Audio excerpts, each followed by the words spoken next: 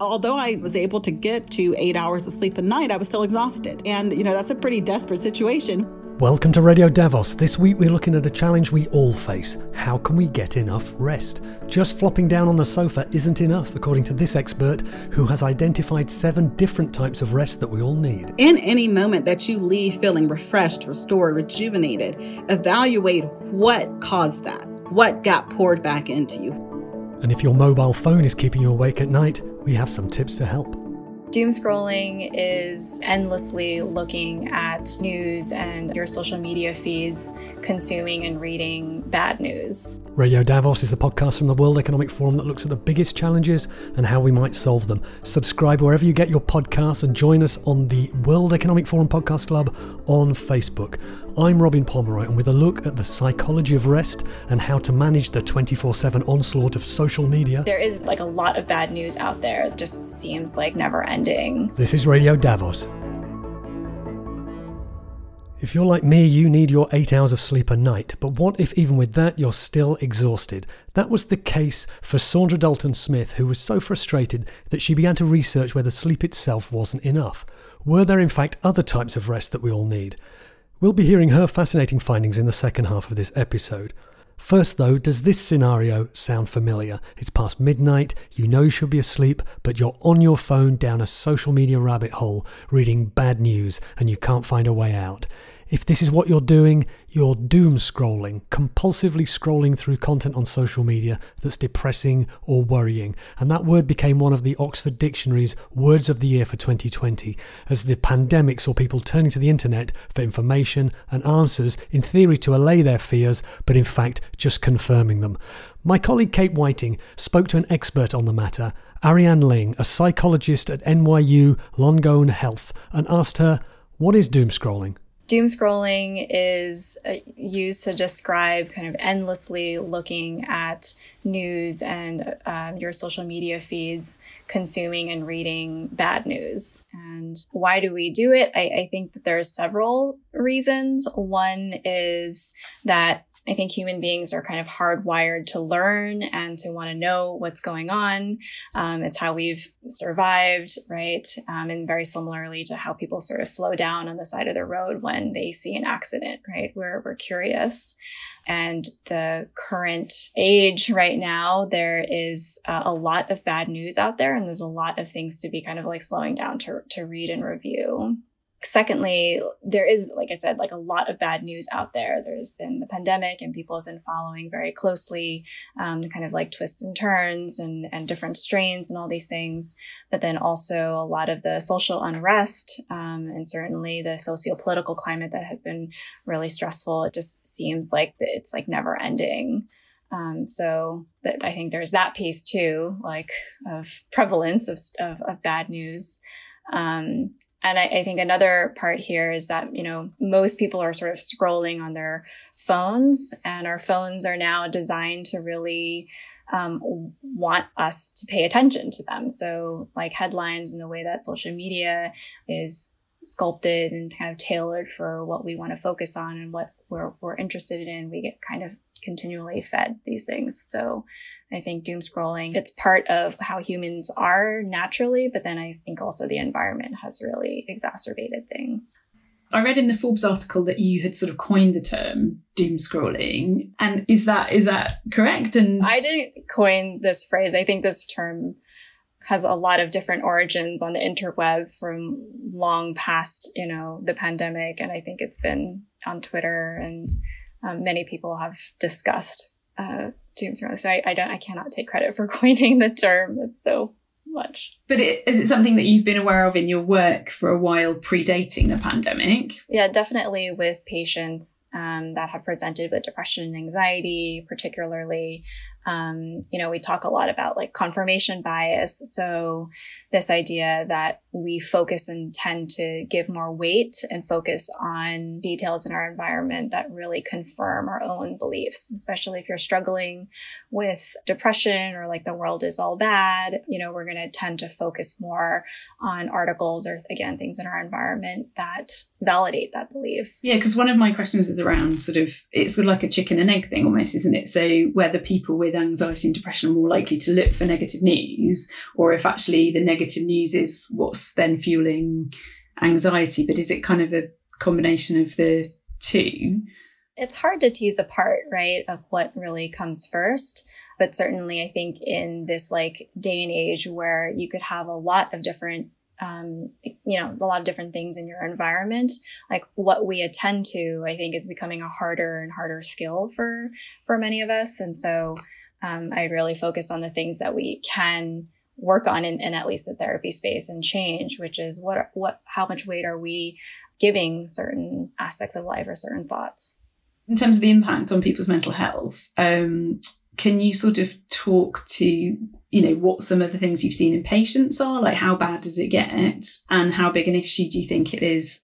In my work, at least with patients, I've seen how kind of this cycle of really struggling and having challenges in terms of mental health, and then kind of going out into the environment and then having all those things confirmed and validated. That cycle also often leads to a lot of feelings of helplessness and of hopelessness. I think certainly in the pandemic, there's also been not so easy to describe, but just this like collective experience of loss. So even if you didn't know someone in particular who got ill or who passed away, there's still this constant, that the waves of hearing about loss that has an impact on someone in terms of their humanity. Again, patients that have struggled with depression and anxiety, but if they also have a co-occurring condition like substance use or trauma and PTSD, then those things really get like compounded and exacerbated.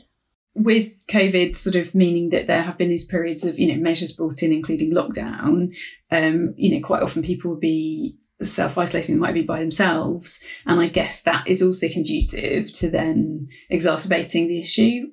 Is that what you found? Certainly, right? I think as a result of COVID and lockdown and all these things, our routines really thwarted, and the ways that we access information differently, right? It's not just like our phones, but it might be a conversation with a friend or a colleague or a coworker, right? The routine of maybe, taking a break from work and going to get a glass of water, we replace that with like being on our phones. The isolation piece here and just having our phones be constantly with us as this companion of doom can be really convenient, and then also exacerbating the perpetual cycle. And what on a chemical level, I guess, is happening when we are looking through our phones? Is there a sort of dopamine effect going on where, sort of we're now so conditioned to looking for the notifications coming in on social media, but is there a similar sort of thing when we're looking at bad news stories and we're waiting for the next bad news story? Yeah, it's almost like this reward system of, if I'm thinking that the world is very dangerous, right? I'm, again, that learning part of us, that part that needs to survive is going to be looking out for data that confirms that. And so it's this like, this feedback loop of I'm worried. There's a lot of facts that are out there that kind of validate why I'm worried. And then we continue to keep searching for that. I think human beings are also hardwired in terms of like this learning experience, and emotions, what we use to learn about the world, right? Our emotions are essentially like I would say like our GPS for the world. Like, how can I determine whether or not this thing is threatening to me? So stories that really are having emotional impact, we learn from and we remember and we, connect to, and stay with us. Are there certain age groups or, types of people who are more prone to doom scrolling that you have seen? I work primarily with adults, so I can't really speak to adolescents or younger children. I do imagine that the younger population is more vulnerable, obviously, right? Because they're a little bit more agile with their phones. Their phone, I think there's like a different relationship with social media. What can people do, really, and what sort of advice do you give? One of the questions that I always ask patients is, if you weren't using your phone, what would you be doing? And it sort of opens up this space of curiosity, this space of ability. And so people, once they were kind of aware of how much time they were spending on their phones, that's really the first step, kind of like awareness. And then maybe some curiosity of like, what could I be doing? Right? Could I be reading? And, we kind of seen like also on social media, like the sourdough baking and working out and like learning how to cook, it's important to stay informed, right? It's important to know what's happening in the world. And so one of the other recommendations that I give folks is really if similar to like checking email, like we can't constantly be on, right? We can't constantly be checking email.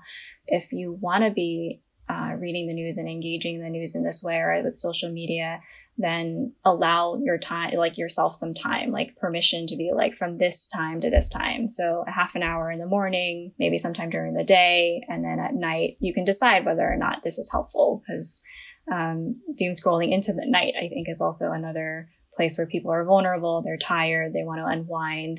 And then this like cycle revs up again at night. I wondered if you'd seen any other sort of behaviours. I mean, you mentioned languishing. I'm quite interested in this idea of revenge bedtime procrastination, which I think is something that came out of China originally. And I certainly know I'm guilty of it, that sort of feel I haven't had enough me time during the day. And so I'm staying up a bit later than I would normally.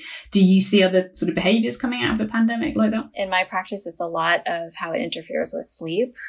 So it's almost like, I think the term is really interesting, but I think in practice, I use more of this like kind of self-sabotaging behavior and how it's serving you, and, you know, how is it helpful and how is it not helpful? And looking at, there is this need to unwind, and we've maybe created a routine or a culture where we unwind by doom scrolling. And if that's set intentionally, like I'm going to do this and then I'm going to go to bed, right? Like behaviorally, we would work on sleepy signs, like when your body is saying, hey, I'm tired, can we listen to that? And can we turn off the phone? And other behavioral things like keeping your phone out of the bedroom, like the normal sort of like limitations on screen time and all that. But it's more of just what I've seen in terms of like disrupting sleep, and then how that has its own cycle of then not being able to regulate mood because you're tired and grouchy. And then how it kind of wreaks havoc on all these other systems, like your circadian rhythm in general. In terms of sleep hygiene, then, are there other sort of things that you advise the patients that you see? We do a lot of cognitive behavioral therapy for insomnia. So first, like the sleep hygiene part is kind of like your normal tips of, protecting your bed for sleep and for sex, right? And so we see a lot of people just on their phones in bed, just like snuggled up, how that can really be really disruptive to your sleep schedule, to intimacy, with your family and all these things. So, we first kind of do a lot of that. And if you do wake up in the middle of the night and you have like the urge to doom scroll, to urge to look at your phone in general, can you replace that with a book that's, kind of like a lower in terms of getting your emotional system activated, right? Another thing is noticing like when we are feeling really anxious or we're having depressive thoughts, you might wake up and be kind of like riddled with these thoughts. And so finding a way to either write them down or start challenging some of these thoughts could be a more productive way than, again, going to your phone and then reading a whole bunch of really upsetting news. There's like the sleep hygiene part, and then the actual treatment part, like in terms of like regulating a schedule. So waking up at the same time every single day, even on the weekends, no matter how late you fell asleep or how many naps you took. And we actually like look at sleep productivity and like sleep diaries to just get like an optimal time of when you should be sleeping and when you should be waking. And that sleep is a habit, right? It's not something that like comes naturally, and we can work on it, and it's a skill. And do you see a huge difference when people then do get into good sleep habits? Sleep is so important. Sleep is so important just for, again, like I said, all these ways in which we regulate our mood, and how, like your example is a beautiful one of like at the end of the day, we're tired, right? So it's almost this like very easy, it's very easy to fall into doom scrolling. But if we're a little bit more alert and attuned to ourselves, we stand a better chance at being able to say, okay, wait, I'm like doom scrolling again. Let me put this down and refocus my energy on something that's meaningful, that's sort of value driven and aligned with, how I want to be living my life. If there are just a couple of things that people could do every day to look after their well-being and mental health, what would they be? I would suggest moving your body in one way. So, the kind of sedentary life, especially if you're on phone or your computer a lot, of finding some way to move your body. And whether that's like a practice of just like very simple yoga or breathing or going out for a walk or, something more extensive, I would say just don't stay in the same place for the entire day. I think we've talked about the importance of sleep and trying to protect sleep. And I think when we like limit ourselves and we say like, I'm not going to doom scroll or I'm not going to look at social media, those things become more enticing. And so just allowing yourself the space and the time to engage in these things because it's helpful and it kind of keeps us informed while also balancing and being aware of, again, how much time it's taking. And yeah, if it's kind of getting in the way of, again, like value congruent behaviors like spending time with your family or going for a walk, then you can adjust. And it takes just very small things. We don't have to be doing very big activities, right? It just takes something very small. Dr. Ariane Ling was talking to Kate Whiting. You're listening to Radio Davos. We'll be right back after this. George Oliver is the CEO and chairman of Johnson Controls, a provider of smart building technology with more than 100,000 staffers worldwide. He talked to Meet the Leader about the role critical infrastructure played in the pandemic as his company shifted nearly overnight to help construct temporary hospitals and isolation rooms. Especially in the last year, it has been everything we do on steroids. He also explained how buildings took on new importance during the pandemic as more people realized that building technologies can help tackle an even bigger problem, the climate. The pandemic, it has accelerated or has repositioned buildings and infrastructure in a much more strategic way. He'll share how habits and leadership rhythms are instrumental in complex challenges and the role that routine plays in his own life. Leadership needs to have kind of a rhythm which drives innovation and then ultimately performance. I'm your host, Linda Lucina. Learn about all this and more on the next Meet the Leader.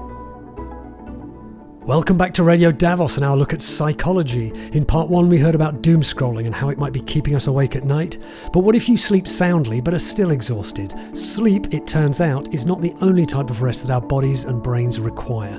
Dr. Saundra Dalton-Smith wrote a book called Sacred Rest: Discover Your Life, Renew Your Energy, Restore Your Sanity, which describes the 7 types of rest that she says we all need.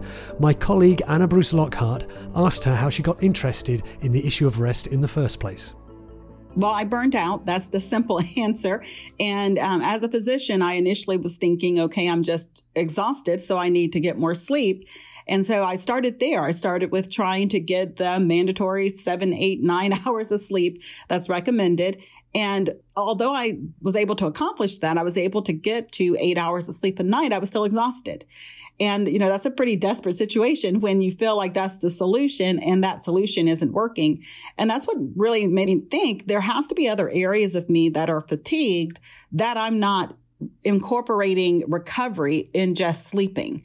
And so that's what kind of took me on a search to dive into what those other areas that can be exhausted in my life are. So you were a doctor, you were working in a hospital at the time? Hospital and office. I am traditional internal medicine, so I actually do both. So I'm the doctor that sees you in the office and then follows you to the hospital if you get admitted, sees you in the emergency room, the ICU. I live in a fairly small town, so I'm traditional internal medicine. I do it all. So clearly you had quite a lot of patients, you had a lot of pressure going on in your life, you're working long hours, and to remedy that you were just sleeping a bit more, but it wasn't helping. What was the first alternative kind of rest that you started to explore? Well, I started to look at my day and I started to evaluate what areas in my day am I using energy? Because that, for me, as someone who's kind of scientifically minded, my thought was energy in, energy out. So same process we use with everything else when we're talking about depletion. So I started to think about where are the places in my life that I'm using energy, but I'm not being very intentional about pouring back into those places. And so for me, the ones that initially popped up as far as the types of rest specifically had to do with emotional rest and social rest, because I felt like those were the areas that I had completely obliterated from my thought process as far as places that I could become fatigued. But as you can imagine, when you're at the bedside of a patient who's dying from a cancer, or seeing a patient in an ER where they just had a stroke or a heart attack, those are very emotionally labile situations. There's a lot of emotional energy that goes into that. And there's a lot of social energy because you are maintaining a level of professionalism, even if those patients are people that you consider almost like family. You know, as the type of physician I am in a smaller town, a lot of these people I've treated for 15, 20 years. And so I don't just treat them as their physician. I know them. I know their grandkids, their dog's name. You know, they're like family members. And so I didn't realize how much emotional and social energy I poured out in a day. And I had no system in place of pouring back into myself in either of those areas. So how did you start to do that? So obviously you started to recognize that this was taking a toll on your mental energy, your emotional energy. How did you start to remedy that? Well, for myself, the very first thing was to start defining what is emotional rest, what is social rest, because those are terms that are not really well defined, as well as the other types of rest. As I worked through this process with the different areas of within myself that needed rest, I was also looking at my own patients, that are coming in saying, I'm tired. And as a physician, you run the battery of tests and everything's normal. I started asking them very similar questions. Where are you pouring out energy in your day? And as I'm compiling this information, I'm seeing these consistent areas that popped up that were very universal, regardless of if someone was a janitor or a judge, or if they were a teacher or a homeschool mom teaching. There was this universal pattern of kind of these consistent areas that people were getting fatigued. And that's where the 7 came from. And so after I had these kind of 7 things laid out, I started looking at just defining each of them and kind of what was universal between people. So with emotional, what seemed to be universal was this ability just to be very authentic and to be able to share your truth and what you're feeling and what's going on without having to kind of put makeup on it or to make it easier for other people to digest. And that's what I was doing all day. I was having to keep my emotions in check or keep them so that they were easier for other people. And I needed an outlet. I needed time, not necessarily every single day, but I needed time in my life where I was allowing myself to have that level of emotional rest. And, that's different for every person. Some people can do that with a spouse or a girlfriend. Other people do it with a therapist or a counselor or a priest, so where you get the emotional rest is really your option. But everybody needs someone that they feel like they can just be truthful about what's going on in their kind of emotional health area. That's really interesting. I hope this isn't too polarizing, but I feel like a lot of the women I know need a lot of emotional rest because I feel like they do a lot of that kind of care when they're dealing with other people and they're always worrying about what people think. And perhaps that's why it's quite so satisfying for women to get together and have a glass of wine and vent. It's interesting you say that because emotional and social rest go very closely together. So emotional rest is the ability to share those feelings, to be authentic, to be vulnerable. Social rest are the people you do that with. So social rest is the energy we experience when we are around life-giving people that are not negatively pulling from our social energy. And, the thing is, most of the people that are negatively pulling from our social energy are the people we love the most. It's our kids. They're socially pulling from us. It's our coworkers. It's our clients. It's our patients in my area. So these are the people that are needing you, that are requiring things from you and drawing from you socially. Then you have to think about who are the people who don't need anything from me. I just enjoy being around them and they just enjoy being around me. And so we fill each other up with our presence. And so they go very closely together, but they're not the same thing because some people get that social rest and they might be introverts. They don't necessarily enjoy the verbalization part of it, but they like the community of being around other people that are pouring in. So that's of the 7 types of rest that you have identified. I think we've covered emotional rest, social rest. I think we've covered physical rest too, isn't it? Because that's what you initially thought would be the solution, just sleeping more. Physical has actually 2 different components. It has the passive which are sleeping and napping. But, physical also has an active component that I think we sometimes omit, which is the rest we get with restorative activity. So this is where things like yoga and stretching and foam rolling and massage therapy and even leisure walks have a benefit. They are helping your body kind of restore the circulation. They're helping with lymphatics drainage. They're helping with your muscle integrity so that your muscles aren't all tight and tense and they're more flexible and loose. So I think we sometimes don't appreciate kind of all the components of physical rest, because sleeping does help with some of that. Inertia does help the body to some degree. But my husband's an ultra marathon runner, and I like to tag along to do half marathons. He does 100 milers. I do 13. You do what you can, right? But every time I do one of those 13 milers, inertia actually hurts worse than keeping the body loose. And so you have to understand that just stopping isn't necessarily all that's incorporated in physical rest, because that's what sleeping and napping are. You're stopping. You wake up the next day after one of those runs, everything hurts. You walk a little bit, you roll, you stretch, you do some massage therapy, you feel better because you actually have improved through active physical rest. Would it be passive or active rest then, watching Netflix on the sofa, eating crisps?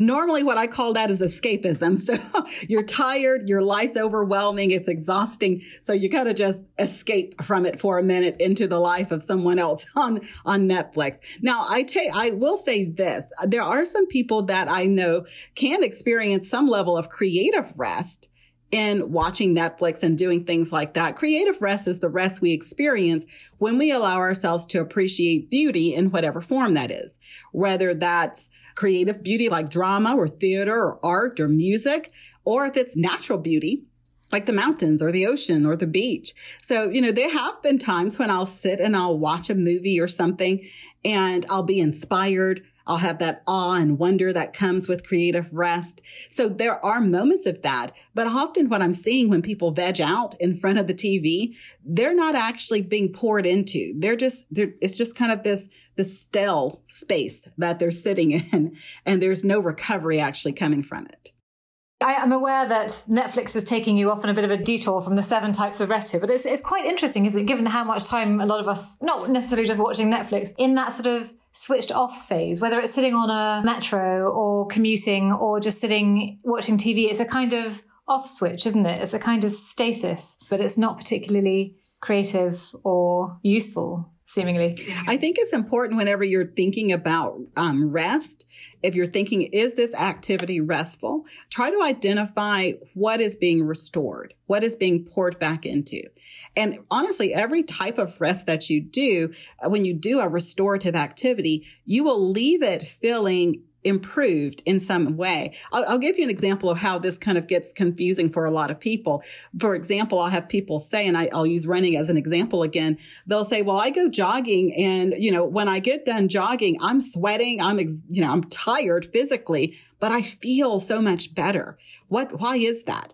And usually these are people who have very mentally taxing jobs. So they have a level of mental rest deficit.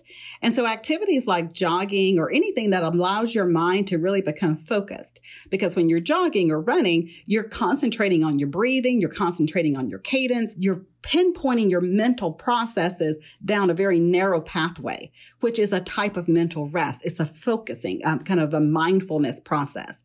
And so during that run, physically, they're not resting. But they can be mentally resting because that's one of the few times that their mind kind of quiets down and focus.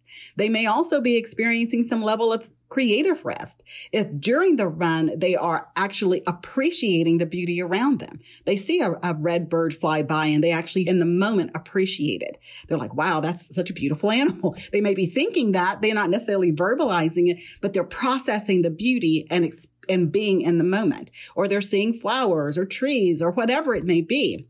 So in any moment that you leave feeling refreshed, restored, rejuvenated, evaluate what caused that. What got poured back into you? What got restored? Because that's where you experience the rest. Would you advise keeping a sort of mental checklist on a daily basis? Would you say that these are 7 vessels that need to be filled each day? Or is it less onerous than that? Can you just kind of keep a monthly tally and check in with yourself every few weeks or so just to sort of check to see how you're feeling? You do have to stay some level of self-aware. So for myself, I don't have like a checklist or anything like that. I'm not that organized. What I do is I wake up every morning and I say, do I feel refreshed?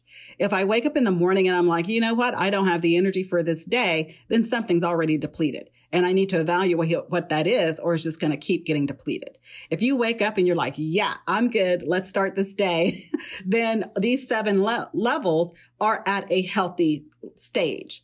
And so you're constantly throughout your day going to be having ups and downs as you pour out energy and receive energy. The problem is if you're pouring out of a bucket that you have not even recognized that you need to be pouring into, or don't have a strategy in place on how you're going to pour back into that bucket, that's when you run into a problem. There are a few different types of rest that we haven't covered yet. We've done physical rest, creative rest, emotional rest, and social rest. What's missing for me here is we've got mental rest and sensory rest. And then there's also spiritual rest. Right. Spiritual rest. There's so many kind of thought processes around what everybody's own spiritual beliefs are. But I think at the core of spiritual rest is really an understanding of this feeling of everyone of needing to be belonging to something bigger than themselves, to feel as if they are connecting with others, that they are a part of humanity, that they're pouring back into the world, that their life has meaning and purpose. And so regardless of someone's specific religious beliefs, it's kind of at the core of it, understanding that interconnectedness that we have, and then identifying what that means to you, what that looks like to you. And then you mentioned mental rest. Mental rest is a huge one for a lot of people because we are so mentally taxed in just about every field that you can go into. There's a lot of mental processing. And so mental rest is being able to clear some of that cerebral space, to not always feel like your mind is regurgitating information. So someone with a mental rest deficit is that person who can't concentrate. They go into a grocery store with 3 items and they can't remember but 2 of them when they get in there because of the lack of ability to concentrate and hold on to information. Or they lay down at night and they are exhausted and they want to go to sleep, but they're thinking about their to-do list for the next day, or they're thinking about the conversation they had with their boss or with an employee or their kids, and they're ruminating over all of this stuff. Or they're thinking about this kind of negative thought process, the self-sabotaging negative, thoughts that they may be having. And they're regurgitating all that information while they're supposed to be sleeping. So it's one of those things that we have to learn how to get our headspace to shut up so that we can actually get some mental peace. And that's what mental rest is. What are some of the more sort of creative and interesting ways that you've uncovered along the ways for dealing with that kind of mental overload? One of the big ones probably for mental rest is the process of kind of disrupting the brain's desire to hold on to the information by releasing it onto something concrete. Whenever we are rehearsing information in our brain, it's no different than when you were in grade school and you had to learn those spelling words for that test coming up. What did you do? You kept saying it in your mind over and over and over and over again. And what that tells your brain is, we're going to be called upon to regurgitate this information. So hold on to it at all cost. So whenever you do that, whether that's a negative thought pattern, like whether it's your kids, homework list, you're trying to kind of make sure you help them do stuff, whatever that is, if you keep regurgitating it, the brain will hold on to that information throughout the night, even at the expense of you not sleeping. So a very simple strategy is something people call brain dumping. It's just having a notepad, a piece of paper, a Post-it note, something where you can jot down whatever that information is. By putting it onto something concrete, the brain now has permission to release it because it no longer is responsible for maintaining the information. It recognizes this information has been secured. Now I can release it for the next bit of information that I may be asked to hold. There's one last type of rest left, and it's sensory rest. And I feel like I know what this is. I feel like it's the screens overload, whether we're watching TV in the evening or on our screens all day long or on our phones, or maybe it's the bustle of the office or the noise of traffic. Every place that your senses get engaged. And I love that you gave all those examples because that is the problem. We are sensory overloaded throughout our day, whether it's the background noises at your office, whether it's your kids in the background playing and laughing while you're working at home, whether it's the pings coming from your devices because you're getting notifications, whether it's the bright lights from your screens or from your computers or just from your office space. There's always these sensory inputs. And the reality is we can't just omit sensory inputs because most of our jobs require those sensory inputs. What we can do then is evaluate how they're affecting us because excessive sensory overload tends to lead to behavioral changes. So we see more agitation, we see more rage, we see more irritation. And so if you are someone who notice you start your day off and you're pretty, easygoing kind of person, but by the end of your day, you're snapping at everybody and you can't understand it, chances are you have a sensory rest deficit that you're developing from your day. So now what you need to do is look at what are some recovery things that I can do in the middle of my busy day to help undo the damage of that. So I'm at the end of my day over here in Europe. I'm aware that you're in America. Tonight, I'm going to be focusing on some mental rest and also some sensory rest. You're at the beginning of your day. What kind of rest are you going to be prioritizing? Today it's going to be mostly creative because I have a lot of projects going on right now. So that's where I'm pouring out a lot of energy is creatively coming up with new ideas and developing new projects. And so I need some time to just kind of enjoy. So I have a 2-mile walk that I'll go out and hopefully it won't rain here so I can enjoy it outside. And when I can enjoy it outside, I actually incorporate creative rest through artwork on my computer. So I'll put up beautiful art as the screensavers in between. So whenever my computer goes blank, when I'm sitting there processing and I look over and I see it, I actually get this little burst of creative rest in between there. That sounds glorious. I have one more question, actually. I wanted to ask you, because now that the 7 different types of rest idea has had time to pick up with a larger public and you've had time to have feedback, have you had any interesting responses in terms of that kind of rest doesn't really exist, or, hey, you forgot this kind? Yeah, I haven't actually had anyone come back with that doesn't exist. I think because we did so much research in the beginning with different people to see what they resonated with, what was universal among people. I did have someone who was a digestive expert say, hey, you didn't include digestive rest. And I thought, that's interesting. Not that we tend to have a lot of control necessarily or input necessarily over digestive rest. The way you rest digestively is by fasting, by not eating. Saundra Dalton Smith, her book is called Sacred Rest, Recover Your Life, Renew Your Energy, Restore Your Sanity. You can find more of our coverage of mental health across our social media feeds. Follow us on Facebook, Instagram, LinkedIn, TikTok, YouTube and on Twitter using the handle @WEF. Please subscribe to Radio Davos wherever you get your podcasts. If you like it, leave us a rating and or a review and find us at wef.ch/podcasts and join the conversation on the World Economic Forum Podcast Club on Facebook. This episode of Radio Davos was written and presented by me, Robin Pomeroy, with interviews by Kate Whiting and Anna Bruce Lockhart. Editing was by Jerry Johansson and technical support was by Gareth Nolan. We'll be back next week with another episode of Radio Davos, but for now, thanks to you for listening and goodbye.